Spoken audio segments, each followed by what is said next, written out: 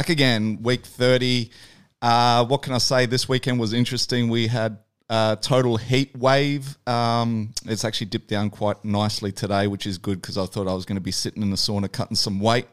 But yeah, we had plenty of, combat action with the UFC card, and I guess the most talked about or anticipated fight card, which was Tyson versus Jones Jr. But yeah, look, we'll get onto that a little bit later. Before we get started, I always have to tell people to share, like, subscribe, all that good stuff. But yes, today we're beaming with the video call all the way down to Melbourne to a good friend of mine. We haven't spoken in a little while. I think the last time we spoke, he was doing a little bit of carpool karaoke as he likes to do when he's driving through the streets of Melbourne, which probably is the fact that we haven't spoken to each other for a while because you haven't been able to drive the streets of Melbourne for a little while. He's the owner of 10th Planet Jiu-Jitsu down in Melbourne. He's the lead commentator for Hex. We originally met through Brace. I'm talking about none other than Mr. Frank Barker himself. How are you? What's been happening? How you doing this? And how does it feel to finally be out of lockdown? Well, it feels fantastic. To be honest, thanks again, Dennis, for having me. I mean, I've been following you on this podcast. I was very excited when you launched your podcast. I was like, I think down the track we're gonna hang out on this podcast. It's gonna be fun. But look, it's great to be out of lockdown. You know, our first official week, full contact week back in Melbourne was last week. So it was a hugely successful week. You know, it was just so awesome just to, unmask the dojo, unmask the academy and get back to work. And a lot of eager, very hungry people training on the mat all week long. It's just perfect. As a jiu-jitsu teacher, I mean, what you want is got to make sure your students are showing up regularly in training. And last week was awesome. If that's anything to go by, Dennis, we're definitely back, which is so great. I mean, the last 8 months have been very, very difficult. A lot of businesses have been under enormous strain here in Victoria, and a lot of people have lost their businesses, lost their homes, their families, livelihoods, years and years in the making, just obliterated by this, the way the management of the pandemic down here in Victoria went, and we all know that, and we've all heard all that, and we've been following all that. So, but finally we're back, and it's beautiful. It's just beautiful to feel normal again and get back to work. And, I've been training super hard throughout the entire year, looking for ways to stay active and stay fit and stay focused and get to work. So every day I've been blasting those hills on the mountain bike, and luckily I've got awesome brothers. One of them is a Hawaiian Ironman triathlete, and I'm a two-time Australian Ironman triathlete too. So, we're no strangers to hard work and finding more challenges. So just near my house, within just, literally a minute away, we're in the trails and in the hills. So I've been doing that, riding, 2 hours minimum every day. So that's been, burning a lot of energy and leading up to the opening. So I've been training this morning at 8:30, Pilates, get up real early and hit the Pilates. So it's a movement-based program for mobility and back management. So for everything we do, which is, biking and jiu-jitsu and whatnot, it's very flexion orientated. So to work on the opposing muscles and get them strong and fit is very, very important. I'm really committed to it. So that was my day this morning, starting at 8:30, 9:30, shower. Here I am, 10 o'clock in Melbourne, doing the podcast. So everything's great, man. We're back to work, and that's all I wanted to do is just work. I don't want handouts. I don't want the government to help me. I just want to let me do my thing and provide for my family. And it's been very difficult not being able to do that for the last 8 months, but finally we're back. So that's what I've been up to. See, and I totally What about agree. you, Dennis? I totally agree. Because, especially that, right? Everyone always talks about, at least we've got all these supplements and stuff like that. And I'm like, it's not about the supplements. It's like you just want to get back to life. Right. And it's really tough. Yeah. But we had a few restrictions and stuff like that as well. And that's why I wanted to talk to you, because I can only imagine what you guys went through, I was going mad when I first came back from New York, and I had to quarantine myself for 2 weeks. Mind you, that wasn't even the hotel quarantine. That was at home, and I was going mad. And then obviously I've been speaking to a few athletes along the way on this podcast, and, how their experience in hotel quarantine is, and they're going mad. And I'm like, And then I've got a few friends down in Melbourne, and it really was, you know, like I know a couple of them have mentioned, like if Melbourne was to go into another lockdown again, they would consider leaving Melbourne. Like literally, like they were like, we can't do this again. Like we just can't. And like we've had a lot of problems with the businesses up here as well, like getting shut down and not surviving. But like what you guys went through is tenfold. Like it's nuts. Yeah. Unfortunately, you know, in these situations, it's the first time we've actually in our lifetime that we've had to experience something like this. I mean, I think the last time, you know, as you know, we all know the numbers and the stories. It's been just rammed down our throats. But you know, the Spanish flu of 1914 or whatever and whatnot. But look, man, I don't know whether we want to open a can of worms here, like on politics and whatnot, because I got my own opinion on that, and we could be here for days breaking that down. But you know, we have some famous areas in Melbourne. One of them is like Lygon Street, Carlton. I'll give you an example.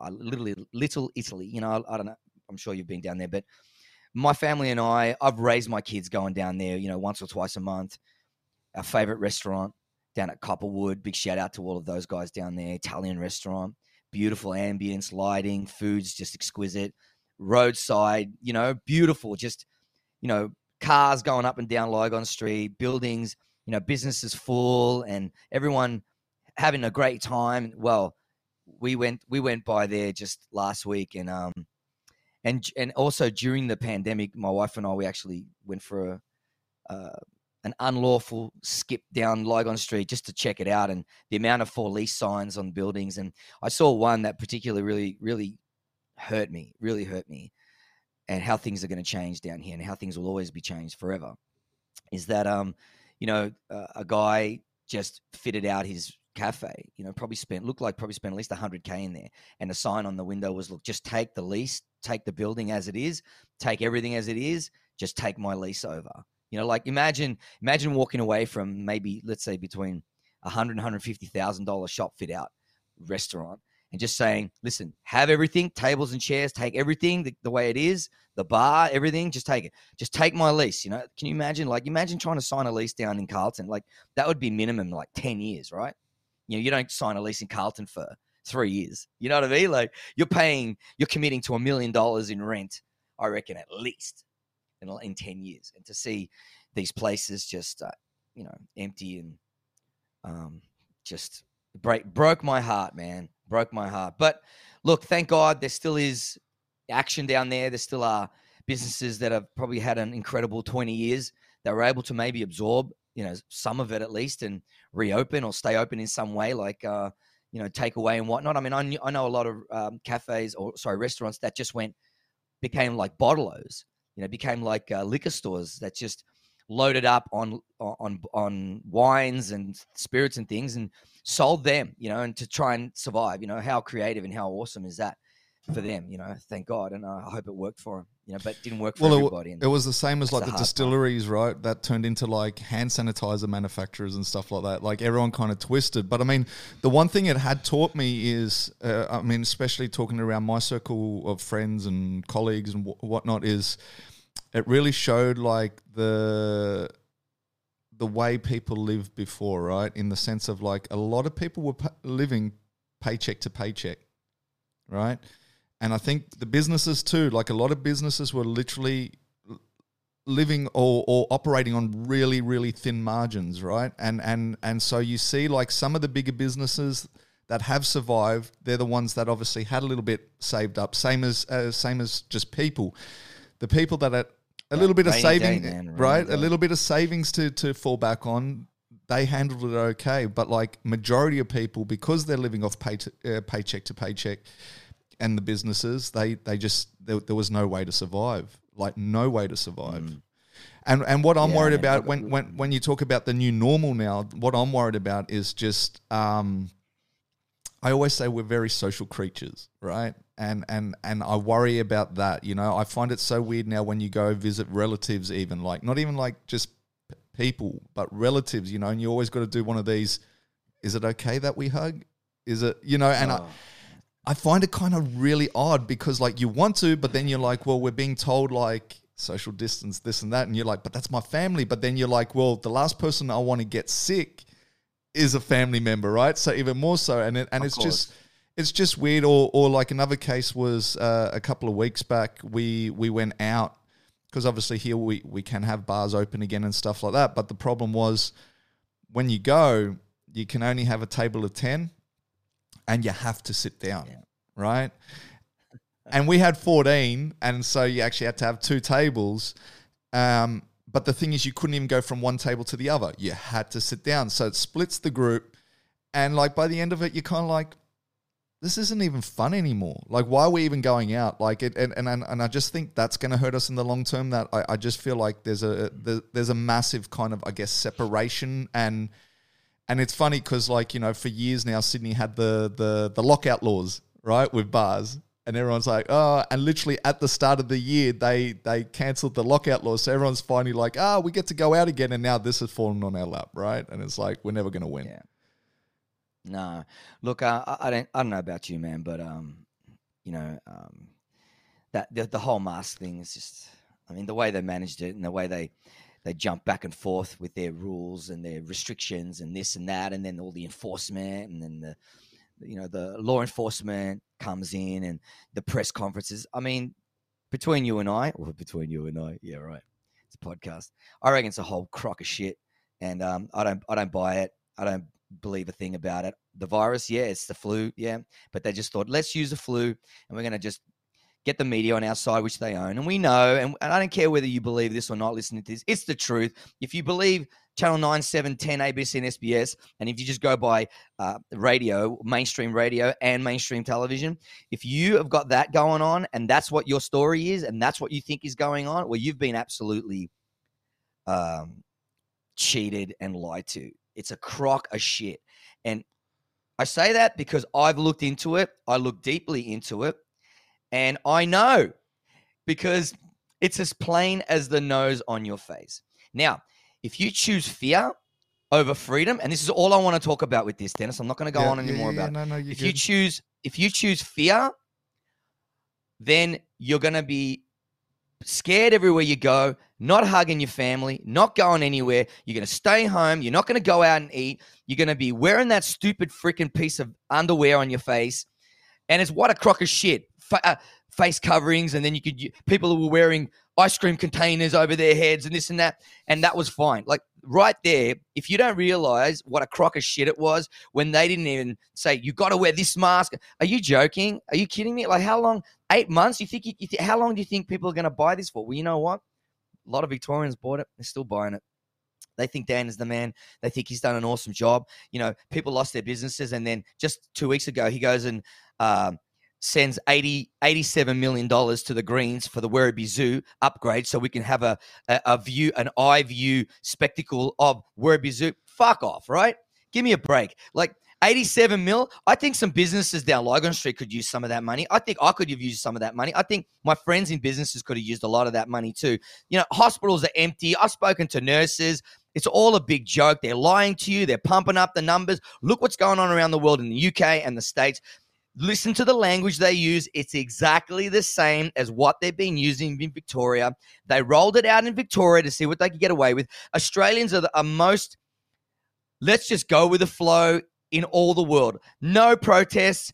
Protests were like abysmal. It was embarrassing, the protests in Australia and Victoria. You go look at what's happening in Italy, France, the States. There's millions and millions and millions of people. They've had rallies, elections in the States. They've had hundreds of thousands of people show up at Trump rallies. Give me a break. They're pumping up numbers. It's all about cases. No one's dying. The death rate's the same as it was in 2018 in the US. I mean, what else do I have to tell you to realize that they're trying to freak you out? So if you're going by fear, then you've bought it and it's a new normal and all that stuff that I've listed. Or you can choose freedom. I choose freedom. It's crazy how much freedom people will give up for security just to say, oh, well, the government's going to take care of me. They're going to look after me. Yeah, right. If you look at politicians, how can a career politician in 6 years of Premier Victoria come into the job with nothing, and now he's worth $81 million? $81 million in 6 years if you're on $440,000 annual pay, which he just pumped up during the pandemic. So he was earning less than that, probably 400 grand. So on 400 grand, I don't know, maybe my calculator is Italian and doesn't produce the right numbers, but usually if it's my calculator, it'll be triple. But anyway, so he's a career politician, 6 years in the job, and he's worth 81 mil. How did that happen if you're on 400 grand a year? Well, look into it. I've always been saying, hey, Treasury, why don't you do an audit on Dan Andrews' family for the last 10 years, and let's see where this money's gone from. In fact, there should be a law that all politicians should have an absolute open book on their taxes because we pay them. We pay their salaries. So why shouldn't we have an open discussion about let's see what all these politicians are doing? How can you go from zero to freaking $81 million? Mate, I've been in the martial arts for 41 years. I've been at it for 28, flat out. I work as hard as I can, man. I hardly sleep. I'm on it, and I've got like all areas of my business covered, from commentating, to open my business, to seminars, traveling overseas, to supplements, to supplies, to T-shirts, to merchandising, to online stuff. Are you kidding me? I'm not even worth nowhere near that amount of money. But this guy, well, if you follow it, I bet you the Chinese are just dumping money in his accounts, dude, left, right, and center, because we know that Dan Andrews is part of that kind of movement because he said Victoria will be the gateway to Australia for the CCP, for China. So, and not to mention the Belt and Road situation. Oh my God. So anyway, I'm not going to go on and on about it. Mate, I totally feel you because I choose freedom, bro. I choose freedom. All right, I choose freedom. And that's all I want to say. If people are scared stiff, well, the mainstream media have done a job on them, and that's just the way. Mate, I totally agree with you because the thing is, look, the problem is criminal about the freedom. I think a lot of people agree with what you've just said, but a lot of people are also scared to voice that opinion, right? That's the first thing. Now, because I can say something on that as well, and I know you want to say something about that too, and I just want to quickly say, sorry, dude. I just have to say, you're good. Is that I'm not mad at anybody. I have to say this because now all these people are like, oh, you're an idiot, Frank Barker, you're a dickhead. No, listen, this is my opinion. I've looked into it, and this is what I came up with. This is just my opinion. But in saying my opinion, I have nothing against anyone that wants to wear a mask, that feels they need to wear a mask, that is afraid of hurting their families, afraid of losing their jobs. Absolutely. 100%. Listen, if I was a frontline healthcare worker and I'm on 180 grand a year and I'm committed with loans coming out of my ass, I got 800 grand in loans and property and this and that, and I got kids in schools that cost me 60 grand a year, and I got 3 kids. Listen, you do what you got to do. You do what you got to do to make it happen and to make it work and to keep your job. 100%. I got nothing against anybody like that because we know that's one person. Scared stiff. They'll wear the mask. They'll comply. 2, scared to lose the job. Wear the mask and comply. Or if you're the third person, hey, what a crock of shit. I've looked into it. I don't believe it. The numbers are the same. Oh, my God. Flu's disappeared. In Australia, there's no flu. Death by heart attack. Diabetes. Cancer. Down. Everything's down. Why? Funneling everything. You look at all the deaths, man. I mean, just...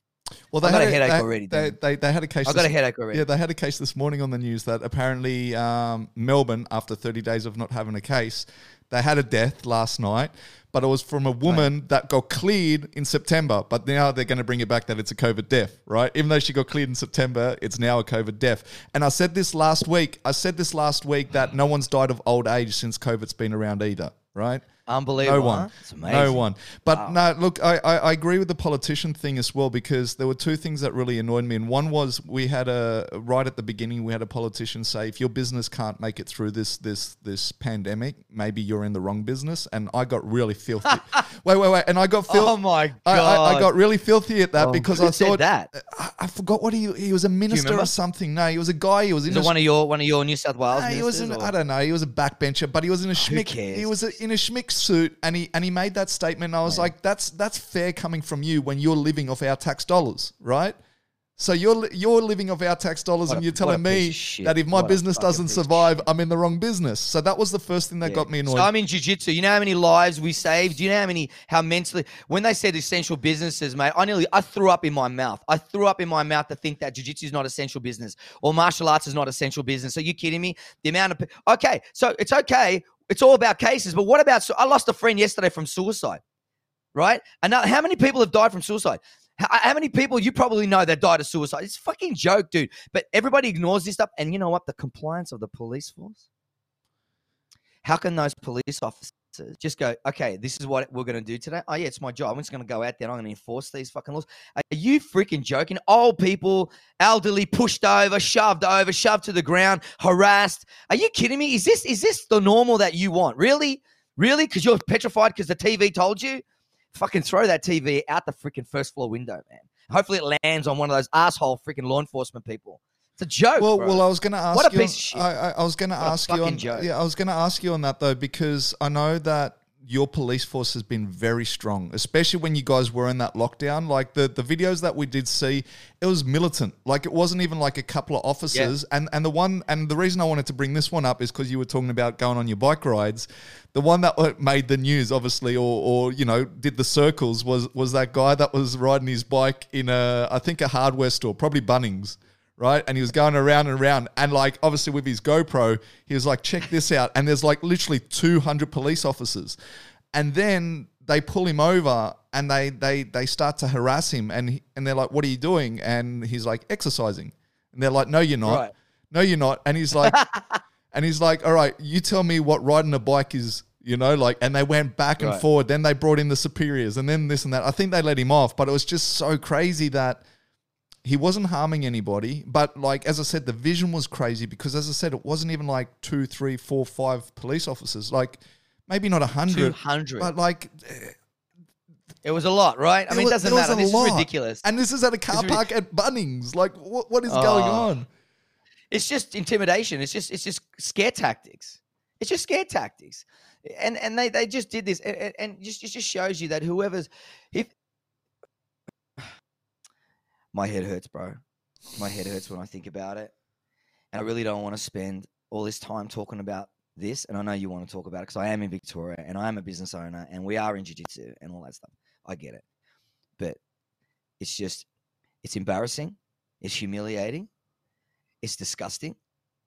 And it's downright an absolute attack on our freedoms. To be able to usher in this new normal that certain states in the world are all pushing hard for. And if you look at all the governors or the premiers or whatever you want to call them, those leaders in these states are all part of a global idea to usher in a one world government, they want to push it. This is not like conspiracy. This is true. You can go on websites and they outline their game agenda step by step on their website. And they put it there because all of us, all of these people around the world that have jobs and have guaranteeing existences in Shangri-La, they can pay their loans. They got their kids are fine. As long as it doesn't affect them, it's fine until it affects them. How many people thought we were all idiots? Oh, what are you talking about? I'm like, dude, I don't know, man. Look into it. Like, I mean, I think we will see. Don't be stupid. 6 months later, hitting me up. Hey, Frank, you were saying on your podcast about this and that. Look, I actually, looked into it a little bit and fucking, it's absolutely right. I go, hello. It's just that you will comply. You will give up your freedoms just for security. Yeah, the cameras and all that. Yeah, but that makes us safer. I'm like, yeah, cool. Face recognition. Now and all roads lead to where, Dennis? Where do all road leads to? The big, giant freaking vaccination. Yes, the vaccination. They want to change your DNA. The stuff that's in the vaccination that's coming, the COVID-19 vaccination that's been ushered out from Moderna and all these big companies, they have DNA changing structures in them. Let that sink in. But so many will just run headfirst to the vaccination at any moment. As soon as they release this, and beware if they haven't tested this vaccination too long. I mean, really? Be really careful. Now, here's the problem. You want to travel? Oh, you don't want the vaccination? No worries. You don't have to get a jab, but no jab, no job. No jab for your kids, no creche, no preschool, no kindy, no school. Oh, no jab, no domestic travel. I mean, just listen to the asshole from Qantas, the pipe dude, turning around and saying, well, international travel. Now, do you think international travel, you'll be asking for a mandatory vaccine? Yes, mandatory vaccine. Really? But if you follow that guy, if you follow the leader, the owners of Qantas, which is Qatar Air, all the way back to, guess what? They have money and stock in 600 million shares in the vaccine company. Goes all the way back to there. They're all connected to the airlines. Of course, they're all in on it. You know what, dude? Over the last 15 years of me traveling to LA to go and train with Eddie and the boys over there and our team and my classmates in LA for jiu-jitsu, big shout out to all my friends and Eddie, of course, out there, 10 Planet, is I've dumped thousands. I reckon I've probably invested 80 grand over the last 15 years in going back and forth. Do you know how many times I used Qantas? Do you know how many frequent flyer miles I have? I don't give a fuck, mate. I'm canceling all that shit. I'm never taking another Qantas flight. I don't care if it's 8 cents or maybe for 8 cents. But I'm never taking another flight with Qantas again. Dude, are you joking? You are going to start pushing this fear-mongering to us who have supported you assholes all these decades, and now you're going to say, oh, no jab, you're not going to fly in our plane? Fuck off. What, Dennis, that's the biggest load of shit I've ever heard in my life. Wait a second. I got to jab my arm so I can go to work and teach a seminar in freaking Queensland or in Sydney or in Adelaide or in Perth, and I need a jab to fly over to LA again to go and do what I've been doing for 15 fucking years safely. I've come back from wars over there on the mats, and then I got to go and take a jab, and I got to risk my DNA being changed and altered and getting sick and put an RFID chip in my body so I can just wave my arm instead of paying cash. What the fuck is wrong with you? Are you kidding me? Get the hell out of here, man. That, for me, that's why I said, if you wanted to open this can of worms, dude, just be careful what you want to do with me when it comes to this, because I can go really deep into this, but I'm just. The problem is, Dennis, people don't look into nothing. No, I totally understand. They don't look into it, mate. And then I come on, we have this conversation, you and me, on a Monday morning, and then they're like, turn it off. This dickhead. Really? No, really? Look at the farce. Look at the bullshit around the states and how they've all met. They don't even know how to manage it. Dude, around the states, dude, Queensland. As I said to you, or whatever their fucking name is. What a joke, man. As I said to you, what a joke. I believe that a lot of people would be in agreement with what you're saying, but they just don't. They just don't have. I'm saying it because I've fucking got my own business. So I don't give a shit. I can say whatever the hell I want, man. And I can. Hey, you want to talk to me about it? Come down, 190B Sussex Street, North Coburg, 10th Planet, Melbourne. First class is always on me. Always on me. Come down and we'll talk about it. No dramas. Or if you want to get the hell out of your state and come down to Melbourne, I don't know if you want to come down to Victoria. It's a fucking joke down here, man. But it's true. They're afraid. I don't give a fuck. Mate, well, I can't lose any more. I'm probably down 120 grand for the year. Bring it on. Bring it on. Fuck. I don't care anymore. But it is that fear thing. And look, we're going to wrap this part of it up. But I said the same thing. I did a little, Instagram poll about, the quarantine, right? And the option was, do you want to do the 2-week quarantine, or do you want to do it like at home, potentially wearing a bracelet, or they were going to have an iPhone app or something like that? 96% of people voted that they would prefer to keep the hotel quarantine. I'm like, that's just crazy. That's just crazy, right? Because you ask anyone that's done like when I talk to the athletes that have done the hotel quarantine, it's a jail cell. Like it's a little box that you're sitting in, right? You can't open the windows, so you can't get fresh air. Like, these guys are like, this is crazy. Like, the fact that this is becoming what you have to do to come back to your own country is just insane. Not to mention all the amount of people from China they were allowing into Melbourne every single night during our curfew between 8 p.m. and 5 a.m. I live 11 minutes from the airport. I'm right on, like, just adjacent to the flight path.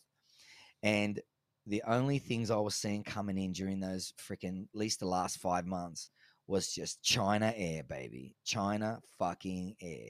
And I know what China Air logo looks like because I've flown on it a bunch of times. So I've done 5 international shows for Rebel FC over in Singapore and China. I know what's going on, dude.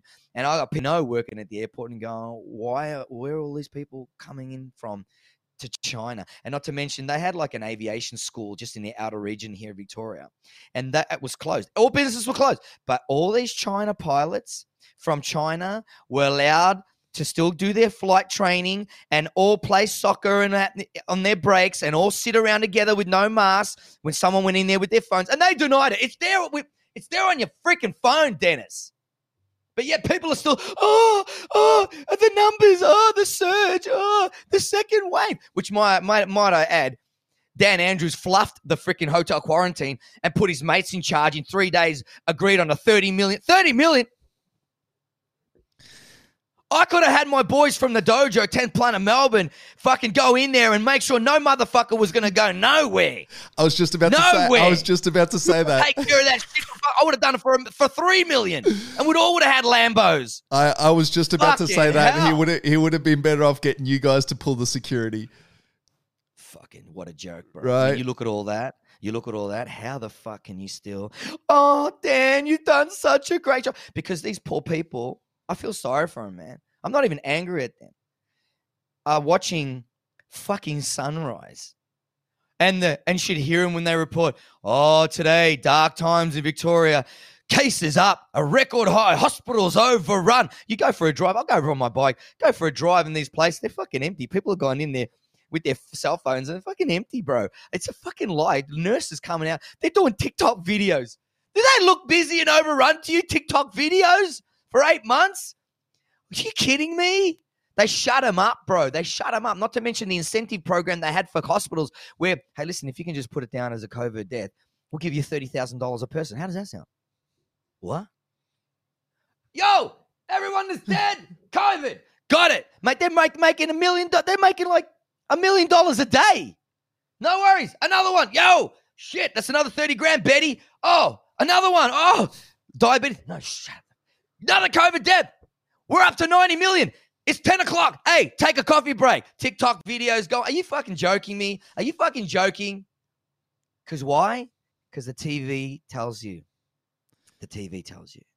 The TV tells you. If the news, Channel 9 tells you. Peter Hitchener, yes, on tonight's news, more, the vaccines at Expediency. We're going to have a record vaccine. And, mate, they just frightened everybody to death to want to run head first and get that jab, bro. I'm telling you. Even, you watch what happens when it's available. Even with the vaccine, what gets me there is how can they be so sure that it's 95% good? Like, we've never had a vaccine that is, like I spoke to a guy and he was involved in a company that makes vaccines. And he said, as long as a vaccine is 50% successful, it can go to market. So usually, like vaccines, as soon as they're 50, 60, so how can they suddenly all of a sudden, like, at a drop of a dime, and not just one company, multiple companies come up with these vaccines that are 95% successful? That's the thing that I'm like, how can you be so sure that they're 95% successful? We've never had that, ever. Mate, and not to mention that first it was 90% successful, and then one company said we're 93% successful now. And then the other company went, we're at 95% success rate now. I'm like, oh, wow, look at that. In a week, success rates on this vaccination gone up like 3% in 1 week. This is amazing. What a crock of shit. Oh, my God. But anyway. Forever I wanted, like, flights to Mars. It's now. If I could open a 10th planet in Mars, I would. Well, speaking of which, I mean, is Mars the 10th planet? Like, I don't even know. So let's get on to 10th planet. Where does the branding of... You're making me happy now. Right? Where does the branding of 10th planet come from? Is it to do with the 10th planet or what what's the meaning behind it? Jiu-Jitsu, I'm sure it did, unfortunately, like NASA and all that, they're so equipped with some amazing technology and, so many satellites and which are all CGI and whatnot, all the photos of the Earth and stuff like that. But anyway, let's not get into that, but it's something like that. But look, Eddie always said, imagine what Jiu-Jitsu would look like on another planet. That's probably how 10th Planet Jiu-Jitsu would look like to the mainstream people. And sure enough, when we brought 10th Planet Jiu-Jitsu to Australia and other brothers and sisters of mine from LAHQ, when they went out into the world and started running their schools, 10th Planet Jiu-Jitsu really looks like it's from another planet. There's no doubt about it. I mean, you just look at the clinching system, the 10th Planet system with, the way it's a clinch-based system. It's not an open guard style game. I mean, we've seen it evolve, especially with sub only and whatnot, where it wasn't just purely for MMA anymore. It was now for sub only and whatnot. And of course, we've gone into medaling in IFBJJ World Championships and whatnot. So we've got high level representatives in all different branches of competition. So yeah, man. I mean, the clinch based system, especially with the innovation of the back taking, with the truck and all the options from the truck with calf slices, the twister, of course, the big daddy of them all, and the banana splits and crotch rippers and whatnot, and calf slices and just the controls to the back. I mean, that alone is just a whole revolutionary new way of looking at the back as a intermittent transition from side control to the back. There's this new area that the 10th planet system is completely and wholeheartedly responsible for. Not to mention, rubber guard, and we've seen how effective rubber guard can be in MMA against strikes. I mean, if you have a true, honest, developed rubber guard, not throw it up in the last 12 seconds of the fight and my face has been pushed into the back of my head. Oh, I'll throw up some rubber guard. I'm not talking about that situation. I'm talking about people that know how to use rubber guard like any other guard, proficient at it, just completely shuts down their right arm. You zombie that arm out of the mix, hug your knee, that hand is out of the mix. And now we can use a meat hook and control your free hand. We've got a free hand and they can't posture, they can't punch, they can't stomp on you, they can't headbutt you or shoulder bash you or anything. And now we can start isolating limbs. If we want to stand up, we want to go to half guard and stand up, we want to bail, we can do all that. Or we can submit them from there. And we can throw elbows, as we've seen Ben Saunders a million times in the UFC off his back, opening people up with those elbows from the bottom. I mean, such a safe and effective way of controlling people from your guard. And not to mention all the clinches from the top positions from the mount and setting up so many great transitions. I mean, so no are you saying so alien. Like 10th Planet isn't BJJ as most schools would have it? Are you saying it's more of a hybrid kind of version? I mean, if you're talking about throwing elbows Brazilian and stuff? Jiu-Jitsu all the way. No, it's just originally 10th Planet Jiu-Jitsu was designed to improve the level of Jiu-Jitsu in MMA against strikes, because Eddie was really he was a little bit shattered because these Brazilian Jiu-Jitsu black belts would go in MMA on their backs and they would lose, and they would have these amazing guards in competition, but they couldn't do anything against anyone in MMA. And he was like, that bothered him. So he looked at it and tried to work out better ways of setting up submissions from clinch-based scenarios where people couldn't posture up and get punched, and came up with this incredible rubber guard. So it's Brazilian Jiu-Jitsu all the way. But, it's just an evolved version of it. No gi. I mean, he was the only school in the world to promote no gi Jiu-Jitsu. I was the first school in the Southern Hemisphere to teach no gi Jiu-Jitsu. Here in the Southern Hemisphere, I will say Australia, but it's, there's more countries in the Southern Hemisphere than Australia. I was the only school outside of LA that was doing this. I mean, we were looked upon as aliens too, so it's Brazilian Jiu-Jitsu, no gi. And now what do we see with the no gi movement? What do we see now? No gi is like normal. No gi is normal now. So hang on. Totally normal. Are you saying you don't do gi at all? We don't wear gis in my school. We have no gis. I haven't worn a gi. So it's just years. Okay, because that's interesting. Because when I had Tiago on, he was talking about that the grading system is only for the gi, and basically it converts across to the no gi. So if you're like a blue belt in the gi, then you're a blue belt in the no gi. He said there isn't actually a grading system specifically developed for the gi. But if you only do no gi, is there a grading in the no gi? 100%. I'm a black belt. I'm a first-degree black belt under Eddie Bravo. That's it. Gi or no gi. I'm a black belt, a Brazilian Jiu-Jitsu black belt. My specialty is no gi Jiu-Jitsu. Crazy. For those people that are out there, listen, there've been people out there. I mean, lately, there's been some interview, I don't know, some Brazilian guy or whatever, and I don't care if it's Brazilian or Maltese. I don't care. It's irrelevant what nationality he is. Saying that, if you're a no-gi school and you call yourself a purple belt, it's bullshit. Like, there's no belts in no gi. What are you talking about? We have a curriculum. We have a structure. We have fundamentals classes to impart all of the basics, all the positions. All the positions are the same. Transitions are there. We have the back. We have side control and neon belly. We have all sorts of transitions, all the same. Leg locking. Well, what about that? You want to talk about that? You want to talk about how many Brazilian Jiu-Jitsu schools in the gi that don't even do leg locks, don't even allow leg locks until they're brown belts? Oh, yeah, you're a brown belt and you're a white belt at leg locks. Yeah, no worries. Even the IFBJJ allowing leg locks now. Why? Because they can't hold it back anymore. They can't resist the flood anymore. Can't do it. What a joke. I think that's ridiculous. I think it's absolutely preposterous to say that, if you do no gi, you're just a wiper. Oh, really? Fucking come on, man. No, what a joke. I don't think he was saying what that. What a joke. Like, No. No, not him. Not him. Not him. What my question... I heard someone else.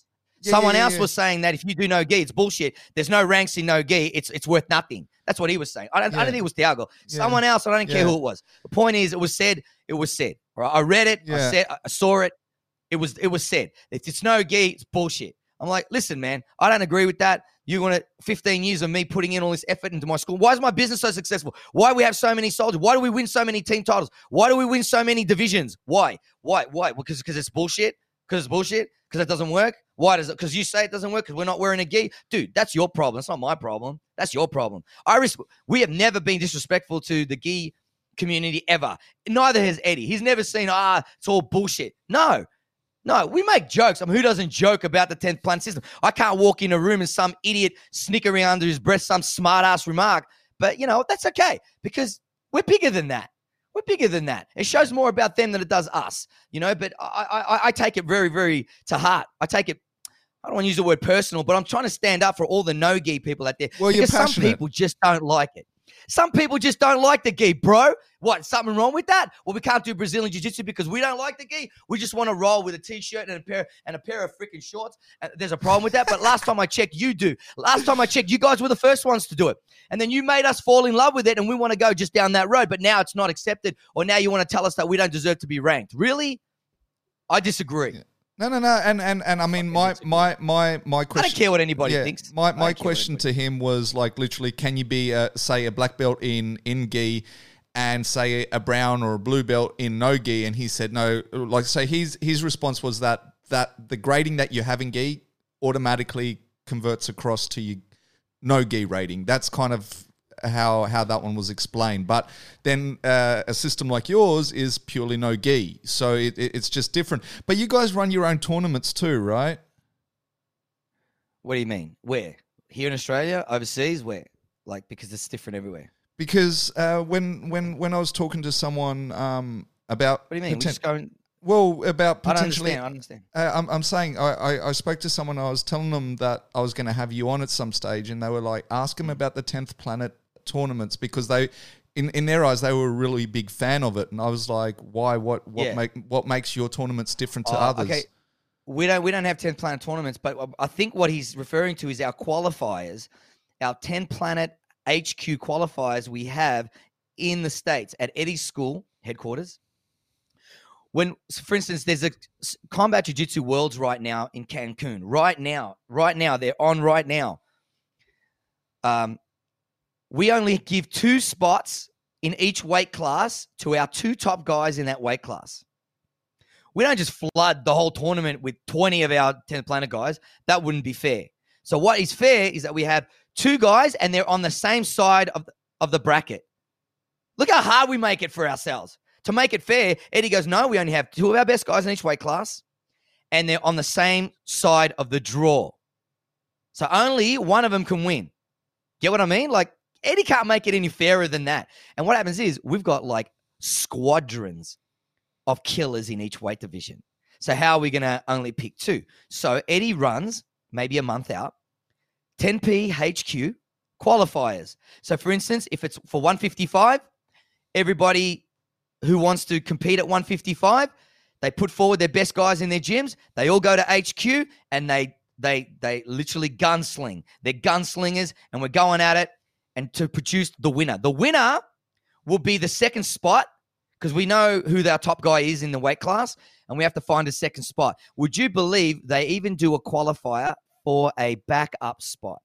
So just last month we had a qualifier and the guy that won the qualifier was just in case one of the top 2 guys drops out, that guy moves straight in. So he goes through a whole prep, a whole qualifier through with all these beasts at HQ, and we all put them on live on YouTube. So if you want to go to Eddie's YouTube channel, you can watch any of these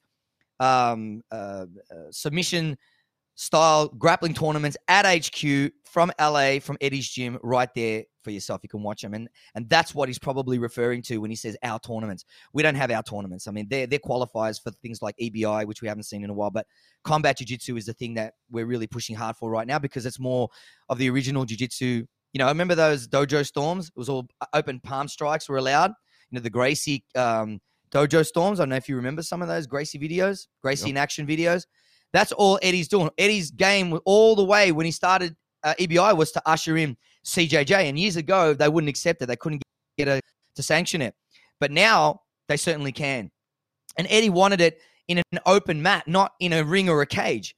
So finally, you know, you see CJJ is on a platform, you know, on a mat, big stage with palm strikes only when it hits the ground. So look how many areas we've opened up in the world for jiu-jitsu. It's how much work Eddie has done and the team in promoting no-gi style jiu-jitsu in all its different formats. It's just amazing. I hope to see no-gi jiu-jitsu in the Olympics one day. I really would. I think it would be fantastic, you know. You got Greco-Roman, you got judo, right? So you can have Brazilian jiu-jitsu in the gi, just like judo, and you can have no-gi submission jiu-jitsu, just like Greco-Roman wrestling, you know, with a singlet. You know what I mean? Like you can have a blue rashi and a red rashi if you wanted to. I mean, there's ways to get around it. And it should be an Olympic sport because there's such an overwhelming attraction to it, and so many countries that are deeply involved in it and have that I think it would be just such an opportunity to have no-gi jiu-jitsu in the Olympics. I think it would be amazing. I mean, look at ADCC. Look at the popularity and the excitement around ADCC. Just going off 2018, it was just 2019, which is just amazing. I mean, Lachlan Giles and, you know, Gordon Ryan and all these, you know. So let me ask you this: when you're talking about people going to HQ to have these inter tournaments or qualifiers or whatever it is, and you're saying HQs in LA, does that mean for this year there's been no qualifiers at all, or how does that work? Like you can't. Well, they just did one a month ago. Can you have a qualifier say your gym in Melbourne or no? No, because they got to go to LA to do those qualifiers. So say there's some guys that train at your gym and they want to be in that qualifier. Yep. Like they're just not this year, I guess, right? They just don't have the opportunity. Well, we don't. I mean, especially with all these travel restrictions and whatnot, and quarantining and whatnot. So there's no way. I mean, it's a tough one for guys that are overseas. It's a tough one. It's usually the qualifiers are for those guys that are in and around America. You know, so the longest flight you'd be able to take would be like 4 hours. You know, from the East Coast to the West Coast is a 4-hour flight. You know, for us, it's like 15 hours one way. You know, it's a long way to go to a qualifier and get tapped in 8 seconds because you were a little bit jet lagged. You know. No, and that's why I asked. I just wasn't sure, like, if you have a qualifier in your gym, and then the best from your gym goes. No. Yeah, cool.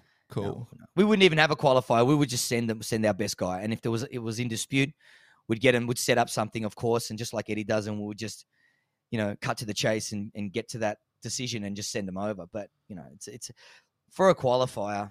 Yeah, unless someone's just absolutely wrecking everyone here in Australia, Eddie would probably put him in on the card. But then again, how do they stack up against the best guy in America? You know, that's representing 10th planet. You know, they'd have to eventually duke it out and work out who's the best. You know what I mean? So a qualifier is the only way to settle it, and that's what Eddie does at HQ. And we had one a month ago, and the Combat Jiu-Jitsu Worlds are on now, and we see those guys competing today. Now, I have to ask you, only because we've both had dealings with it, Tony Ferguson, his last fight.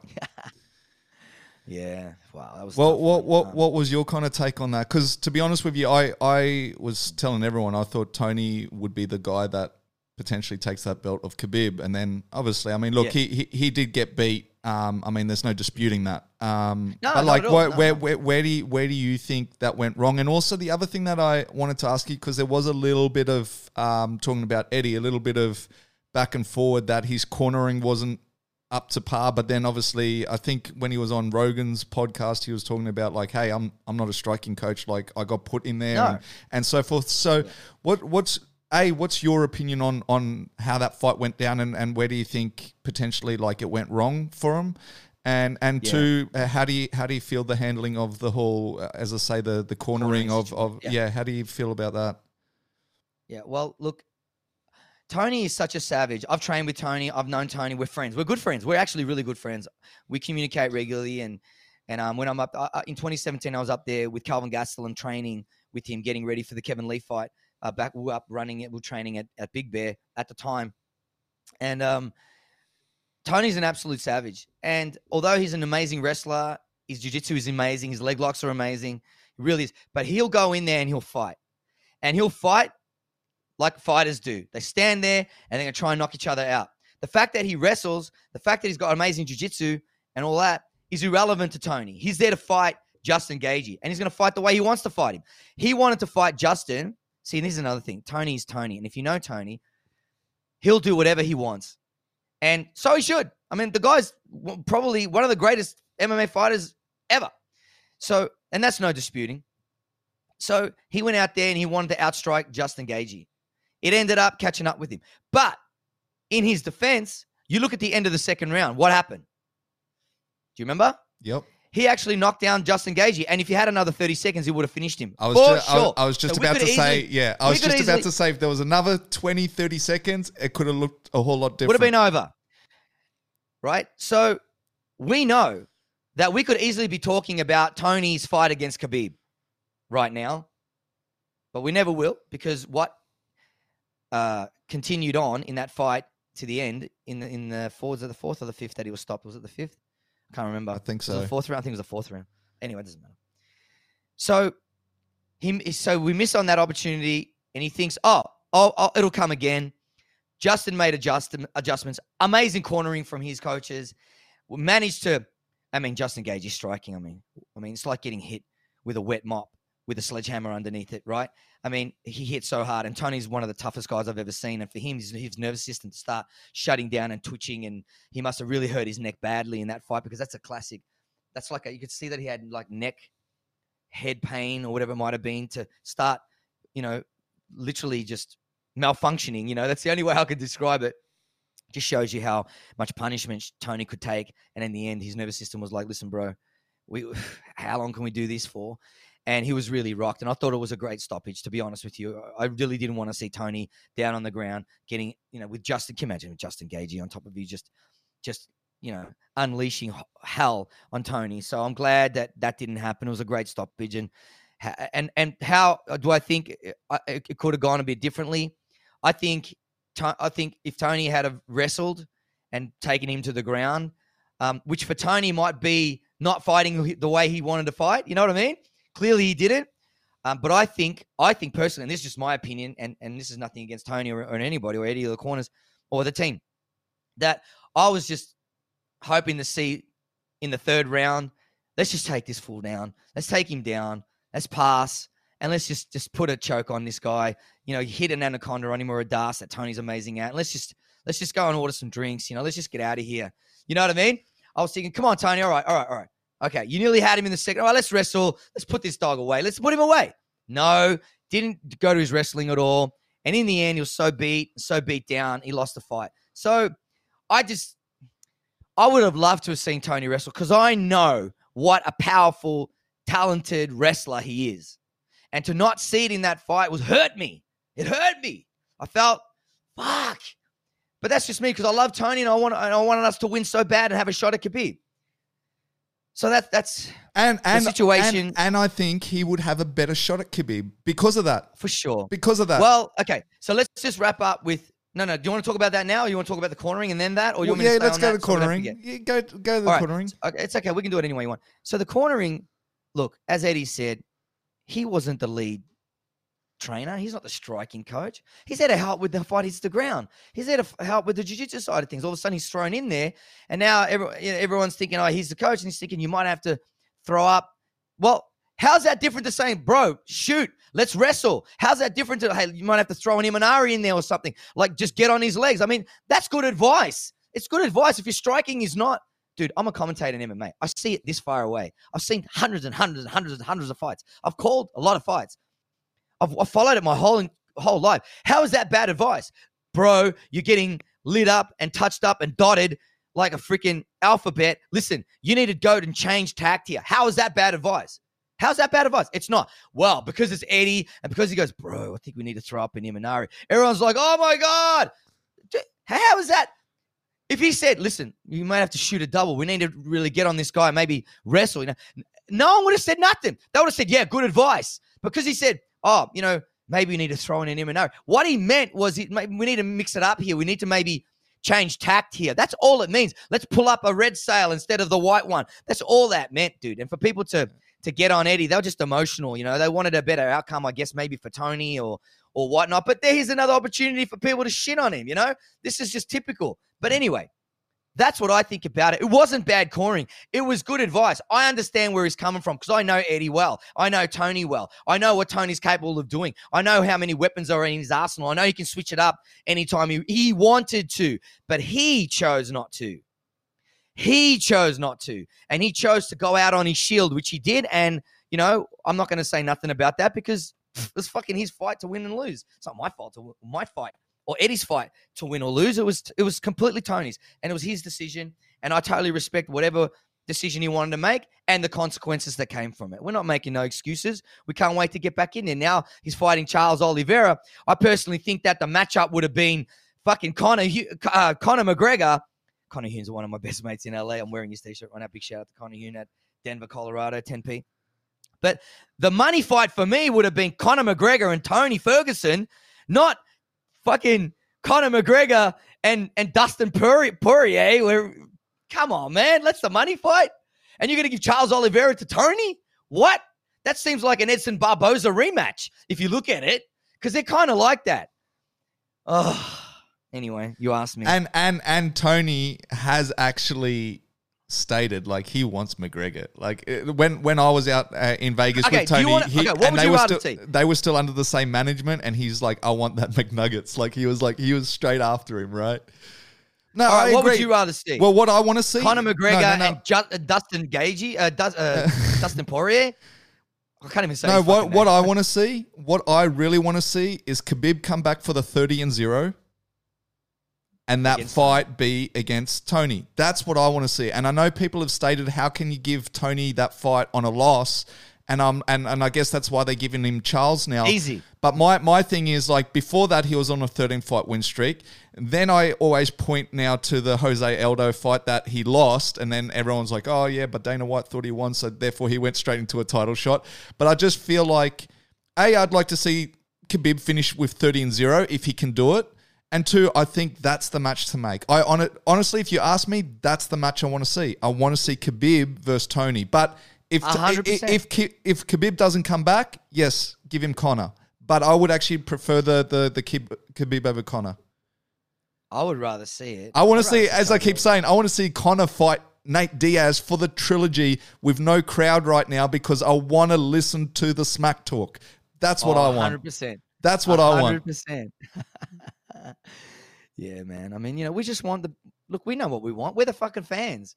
We're the ones that are paying for all this shit. We're the ones paying all the pay-per-views. We're there talking bars. We're the ones going out and having a drink with our mates and breaking down the Gagey Ferguson fucking fight. We want to talk about the Diaz McGregor too and how that went. We're the fans, man. We're the ones that have kept this whole thing going. We're the paying customers, I really, and if you did a poll on the Oliveira Ferguson or the Poirier McGregor, you're going to say people, dude, swap them around. Get Tony fighting McGregor and get freaking Charles Oliveira fighting Poirier. That's a great matchup.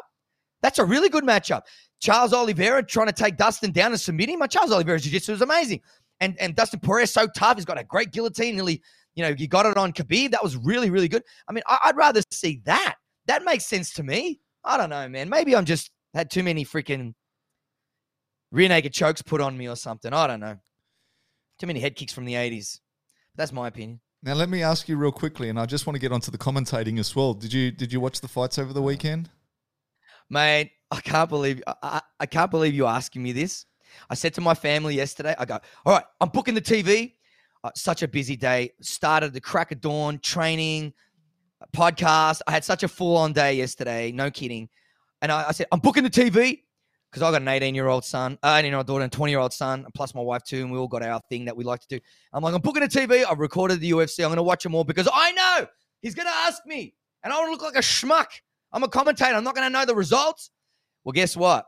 by the end of the day, I was so beat down. I couldn't even watch it, man. I was just dead. So I didn't even look. I haven't even seen them, mate. CJJ Worlds are right now in Cancun, Mexico. My teacher's running a whole freaking. Our squad is running a whole promotion right now. I can't even watch it. I'm doing this podcast now. I haven't even been able to watch that. So short answer, no, sorry. And don't judge me. Don't judge me. No, I wasn't going to. The reason I ask is obviously watch the main event. You'll be glad to see Anthony Smith is back and how he finished that fight. I'm sure you'll. Who did Anthony Smith fight in that? Was it Devin? Well, I don't know. There's so many fighters now, man. I just can't keep up, dude. But like, anyway, it was but he won. It is Devin Clark. And it was a good finish. You will appreciate it anyway. But no, the reason I was actually more going. He submitted him. No, but the way he did it, it was good. You'll like it. All right, awesome. Yeah. And no, the reason I asked is for the first time I thought that the boxing world actually trumped the MMA world. Right. Let's talk about that. Right. And I saw that fight. Right. And that's what I'm saying. It's the first time in a long time that I think there was more hype behind a boxing match than there was behind the MMA.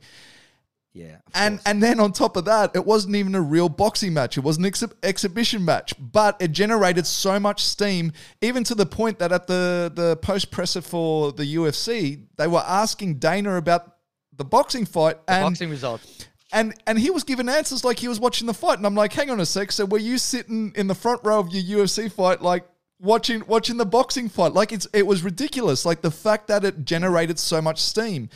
So you obviously watched the boxing. What do you think? What did I think? Well, congratulations to the promotion. Congratulations to both Mike Tyson and Roy Jones Jr., two of my favorite boxers of all time. I got raised on American kickboxing and Western boxing big time in the Sugar Ray Leonard days and the Thomas Hearns and the Marvin Haglers and the Muhammad Alis and the Jeff Fennicks and the Azuma Nelsons. And I was in the thick of it back then, Roberto Duran and all those greats. And I was a huge Tyson fan. I saw all his fights. I saw the two fights with Evander Holyfield, the ear biting situation, and right through the imprisonment, the rape allegations, and all that crap that went through all of the highs and lows, the Tigers and the Hangover, and all that stuff. Huge Tyson fan, dude. I gotta say, I'm friends with Rafael Cadera Sensei. He cornered Mike Tyson. He is also, he's a trainer of champions. Verdum and Calvin, trainer of Vanderlei Silva, Cyborg. It goes on and on and on. Calvin Gastelum.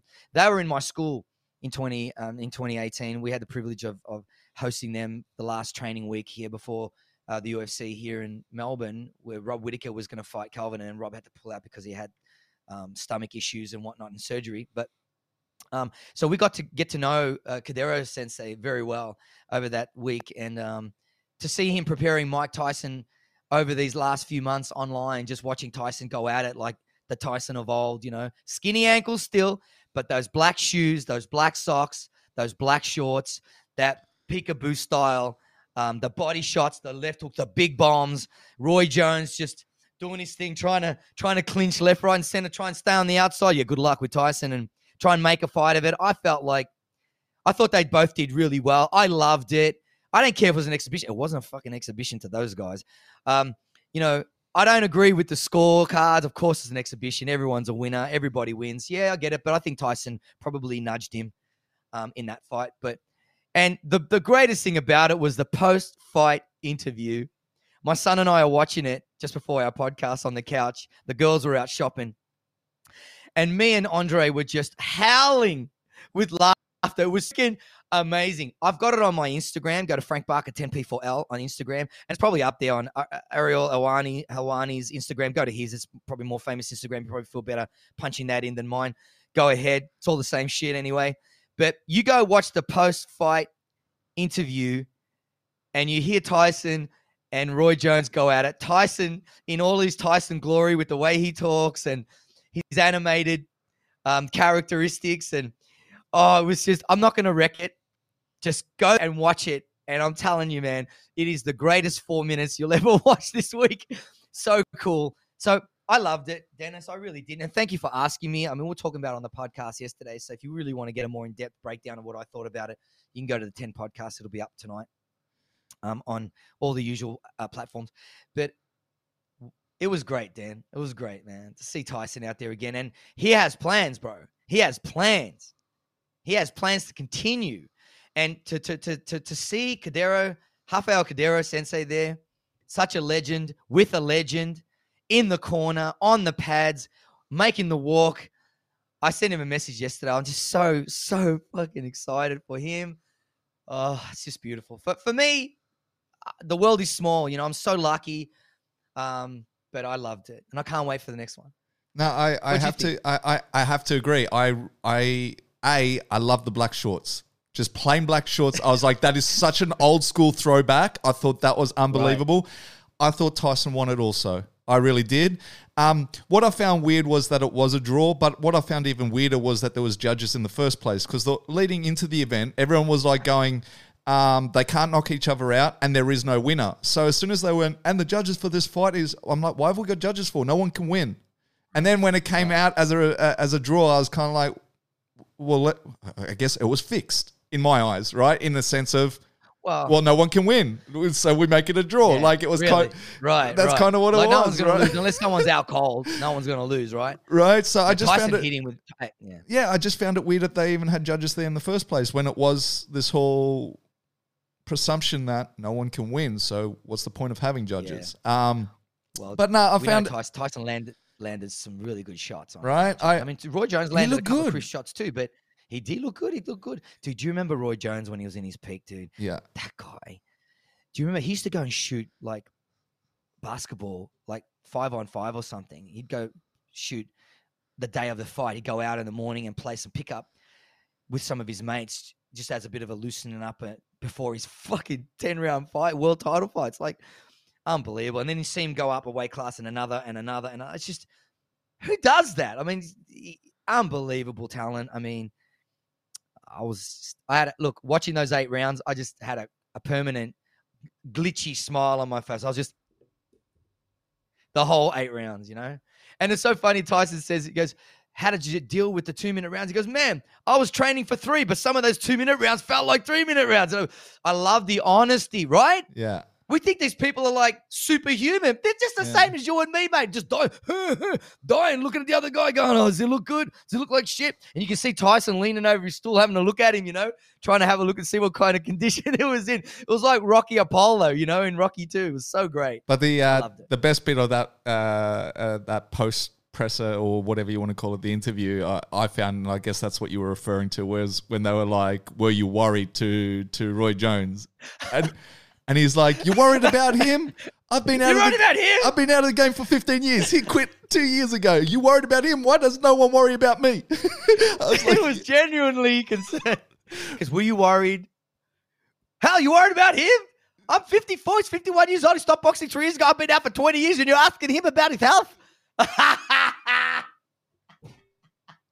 And then when Tyson just turns around and leaves, oh my God, that was the best. Oh my God. Go watch the interview. It's money. It's money. Oh, I loved it. Now, I loved it. I've got 2 more things about that, and then we'll start to wrap it up. So first, no worries. First and foremost, what did you think of the co? Did you watch the co between Nate Robinson and Logan Paul, or Paul Logan? I never know which way around that one goes. Did you? Yes, I did. What a knockout. And holy, he was out as soon as he touched him. He looked like a bit of a shot. He was just trying to throw an overhand. He ducked and hit him in the back of the head, right? That's not his fault. You're going to duck that low. You're going to prepare to hit in the back of the head. They always say, keep your head up. What do you think they said? The refs say, keep your head up, keep your head up. Not because you want to get knocked out. It's because you're going to avoid, well, actually, because we don't want you to get knocked out, right? And that second shot, oh my God, it was a truck stopper, that one. My God. What did you think about that? Well, I was like, lights out. But like, no, the reason I ask you, the reason I ask you is that I've seen 2 mixed opinions. Like, Tyson was actually a big fan of that. Like I read somewhere one of his quotes, and he was like, all props to him, you know, if he gets more eyes back on boxing, this and that. But I've also seen a lot of people in the boxing community really hate on that fight because they kind of feel like it's a circus show to have an NBA player and a YouTuber kind of like like, what's your opinion on that? Like, do you feel it was really good for the sport? But I'm saying, do you feel it was good for the sport to have those two compete, or do you kind of feel like, yes, it was more of a circus act?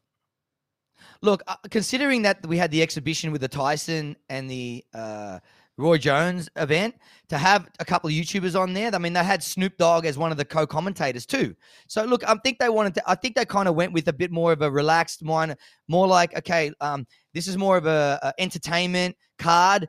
I felt, and it didn't worry me because I had some support there. But if you've got like a professional card and then you're going to put on a couple of, like a YouTuber and an influencer on there, or an NBA guy on there, I don't know about that. But considering it had the Jones exhibition, the Jones Tyson exhibition, and these are guys are pretty, big stars out there in their worlds, like the NBA guy and the YouTube influencer or whatever. But what a freaking knockout. I mean, it's not like Paul had no game. Look how much game he had. Now, he's going to go up against Garcia. Don't worry about it. That guy, you might as well book a stretcher, because he is going to mop him. There's no doubt about it. If that ever happens, I think there was some talk about it happening or something. I don't know. Maybe I'm wrong. Maybe I'm confused. I'm not right into the boxing anymore. You're in it. Obviously, the gloves in the background. You can answer that question more. But I wasn't bothered by it, to answer quickly. I wasn't bothered. See, I wasn't bothered by it either. I mean, the way I see it is, I give him props for the simple reason that, yes, he's a YouTuber, right? But he's 2-0 now in his pro record. And I kind of go, even when you look at some of these most decorated boxers, when they were 2-0, they weren't at the peak of their game either. Like, I just kind of go, like, it looks like, as I said, I don't know, is it Paul Logan or Logan Paul? I don't know. I apologize for that. But, like, I kind of see it as Logan Paul. Yeah, I kind of because his surname, the surnames are flashed on the screen, and it was Paul. Yeah, so I kind of go, listen, you've got this cushy YouTube life.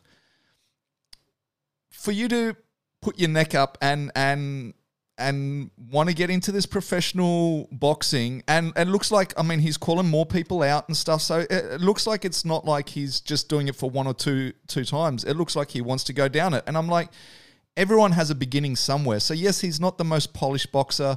Yes, he's got this, he's a YouTuber, but I'm saying, like, if he's taking it serious and he wants to progress, like, my hat's off to him. I really don't. Give him a more game opponent. Let's see. Yeah.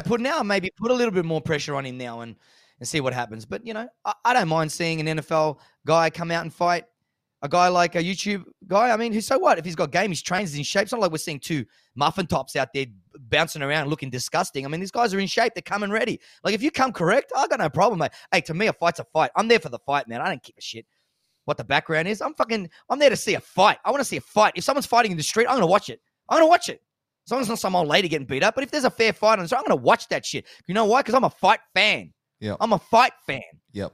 It's not like a sports thing for me. You know what I mean? It's not like a ball in a bucket. This is a fight for me, and I'm interested. Now, the last thing I want to talk to you about, which was, you already brought it up, was Snoop Dogg. Now, the reason he was the commentator was apparently he's got shares in this Triller or whatever, so he's got invested interest into it, Fair right? enough.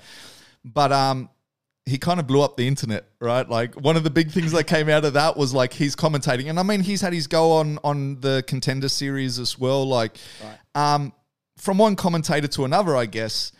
How do you see his performance? Do you feel like it is a little bit of a gimmick, or could you actually see him, I guess, take it a little more serious? And because now everyone's like, ESPN should pick him up and all these things, like, people are like, literally like, you need to make this guy a commentator. So I just want to get another commentator's like opinion on that. Like, would you be happy to see Snoop take the chair? 100%. 100%. Boxing probably needs it, to be honest with you. I mean, look, they make a lot of money. I mean, these big title fights, they make hundreds of millions of dollars. Sure. So you could say, well, boxing doesn't need it. Well, you know what? Boxing needs something. But I mean, it's going to make me watch it more. If Snoop Dogg's on the cans, it's going to be hilarious. Can you imagine what's going to come out of that? The guy, he's Snoop Dogg. You know what I mean? Like, you're going to have him on there, and he has knowledge base on it. And I thought he did a great job. I thought he did a great job. I really did. I thought he did well. So for me, man, I'm all about it. I'm all about it. And they had another commentator on there too. The guy on the end. I'm not too sure who he was, but they had another guy on there as well. Mate, I'm all for it. What, is he? I'm all for it. You talking Sorry? about? Are you talking about Izzy? Oh, that was Izzy? Izzy. I mean, I didn't watch the whole card. Yeah. So Izzy, because he's stuck. Israel?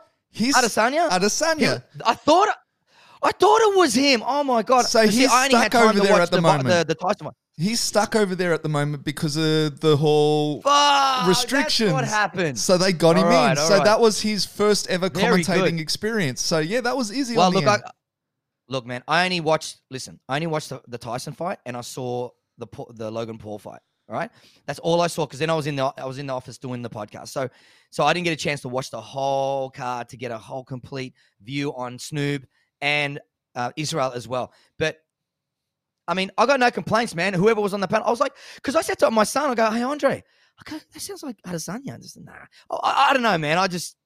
Listen, man. I just come off the 2.5 hour bike ride doing multiple hill repeats. I was dead. I was starving. I was done. So I really wasn't picking up on it too much. But now that you mention it, mate, yeah, awesome. Who doesn't want to see that? I want to see that. Absolutely, 100%. Unbelievable. Well, look, man, it's been great chatting to you. I don't think anyone's ever come with this amount of energy. I love it. I honestly love it. And like it's been one of those things because we used to like, travel a bit of the country together and stuff, and it's been a minute. So it's like really good that, so good to talk to you. It's great that we have this technology now that we can do this, right? I absolutely love it. But look, we are going to wrap it up. But before I do, I just want to give you... We should do it again. 100%. Because as I said to you, I always have a list of things I want to talk about, and we probably got through about 20% of it. You know what I'm saying? So we could definitely go again. But for people that want to reach out to you, whether it's now that you've got the gym back open, if they want to get into the 10th Planet Gym, if they just want to hit you up, if they want to talk fights since you are an avid fight fan, or even give us a little spin on your podcast, from one podcaster to another. Like, what's the best way of people either listening to you, reaching out to you? What's the best ways? All right, so you can contact me if you're interested in training. Of course, you're in Melbourne. You want to come drop in and have a roll with us, and that'd be great. Go to 10planet.com.au. You can register your email, and I'll send a reply with everything you need to know to get started on your journey. If you want to drop in, just drop in an email in the box provided, and I will get back to you and let you know when I'm available and when I'm there. I'm there every night, but strange things happen, and we're in a real strange time. So always check in to make sure I'm there so we can get a photo and we can meet because I love doing that. Obviously, on all the socials, Instagram, Frank Barker, 10P4L, Facebook, same thing. We have a podcast, the 10 podcast. That's the TEN podcast. We have Facebook. We have Instagram. It's all on iTunes, Stitcher, and all the platforms there as well. You can catch me there. I think that pretty much wraps it up where you can find me, and everyone is always welcome.